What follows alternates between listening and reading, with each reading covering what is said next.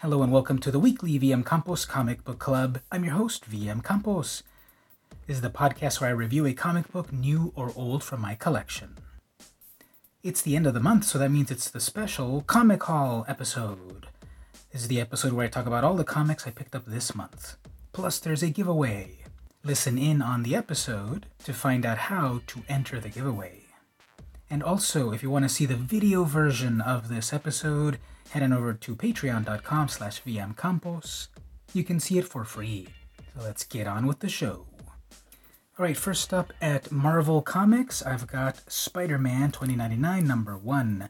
Now, I read Spider-Man back in the 90s, Spider-Man 2099 back in the 90s, back in 1993, the whole world of tomorrow, the whole 2099 world. And it was amazing to think, wow, these are stories from 100 years in the future.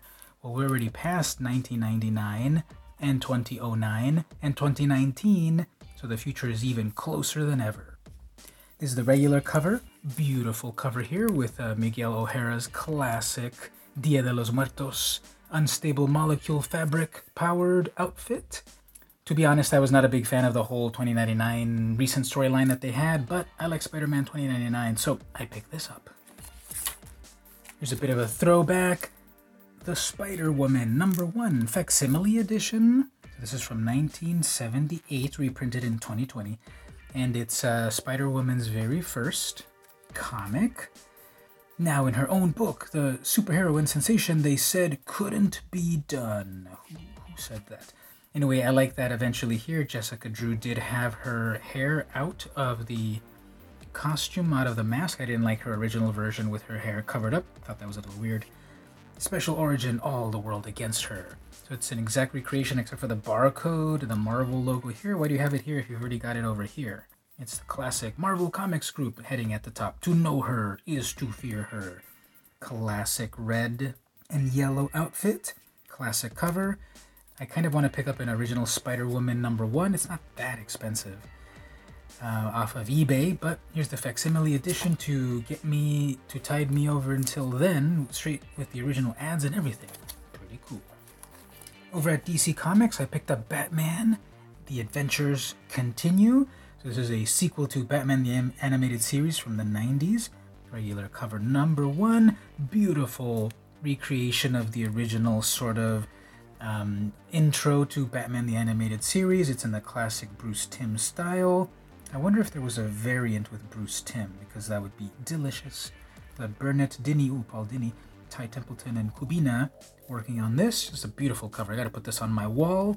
Love how it looks. The moon and everything. Batman tough as always. And then the Rogues Gallery here. Amazing. Ooh, there's the Phantasm. I almost missed getting my own issue of the Catwoman 100-page 80th Anniversary Spectacular. So I got the 1980s variant cover. This is the Art Germ variant cover with the, I guess, like 88 or 87 Catwoman font right there. Logo for her series back at that time after Batman Year 1. So finally got my copy of it. Can't wait to read this. This is variant number 6. I was enjoying these 80, these 100-page 80th anniversaries. Robin, the Joker, Wonder Woman, etc. So really cool to get Catwoman's one. Alright, let's pause for the giveaway. Once again, no purchase necessary. All you have to do is go to my website, vmcampos.com/contact, and send me an email and give me your opinion about the furry fandom culture. Yay or nay? Have you been a furry? Will you be a furry? What do you think about furries? If you don't like them, be nice and tell me about it. But if you do like them, tell me about them as well. So, just a fun question about furries. You'll be entered into the giveaway, and I'll pick the best answer by the next month's comic haul. And if you win, I'll alert you, and your prizes will be some cool comic book related stuff. So all you have to do is go to my website, vmcampos.com/contact, write me an email about what you think about furries, and you'll be entered. Hope you win. Good luck. Back to the show. Next up at Image, I picked up a bunch of Image books that I've been meaning to get that I wasn't able to get, but I went to one of the comic shops that has a little bit better back issue selection. I got Pretty Violent, number 1. I believe the full title is Pretty Violent with Swears. So I got one of the variant covers. This is variant cover number 2, not by the regular artist. It's a little bit more realistic, pretty disturbing. We've got the main character here totally beating up some monsters. This is, I guess, Ryan Ottley cover. Looks pretty epic. Interior art is way more cartoony, like a Scotty Young Cartoon Network sort of style. Rated M for mature. Along those lines of like a kind of like cute cartoony style, I got Ludocrats, which is another rated M series. Yep, rated M for mature. So we've got the Jeff Stokely cover, the regular old cover. There's another one of these like cute art but like violent plot types of comics that I would say Scotty Young pioneered, perhaps. If he didn't tell me all about it, who else could get the credit and such? So, Ludocrats, I know it's out on several issues by now. You know, the pandemic screwed things up. But the comic shop finally had a copy for me, and it's not the April Fool's variant, is it? No, it seems to be the regular old cover. So, got a copy of that. Lastly, on Image, I got Thought Bubble, the Yorkshire Comic Art Festival Anthology 2019. Now, I believe Thought Bubble used to be published as a huge like tabloid size. There was like a big tabloid size folded into the shape of a comic. It looks like now it's just published as comic book size. So I love anthology series. I saw this on the shelf, great price, bunch of artists and creators. Hey, Tula Lote is right there. And I wanted to get this. It's rated teen plus. Regular cover, very cool artist. Looks familiar, I'm not sure who it is here. Apologies, but I like this cover a lot, and I like anthologies as well. Moving over to Oni Press, we have Rogue Planet #1, the Colin Bunn joint. I've been also meaning to get my hands on this one. I haven't been able to get it myself. They just seem to be out at the usual shop that I visit. Great like horror, space horror kind of comic. So I finally got my own Rogue Planet there. Love this cover. This is a regular cover. It's got tentacles, it's got skulls and space explorers. Pretty cool.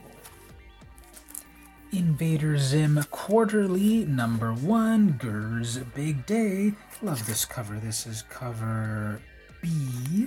We have a close-up on Gur's fiery eyes. Very kind of simple cover, but very evocative.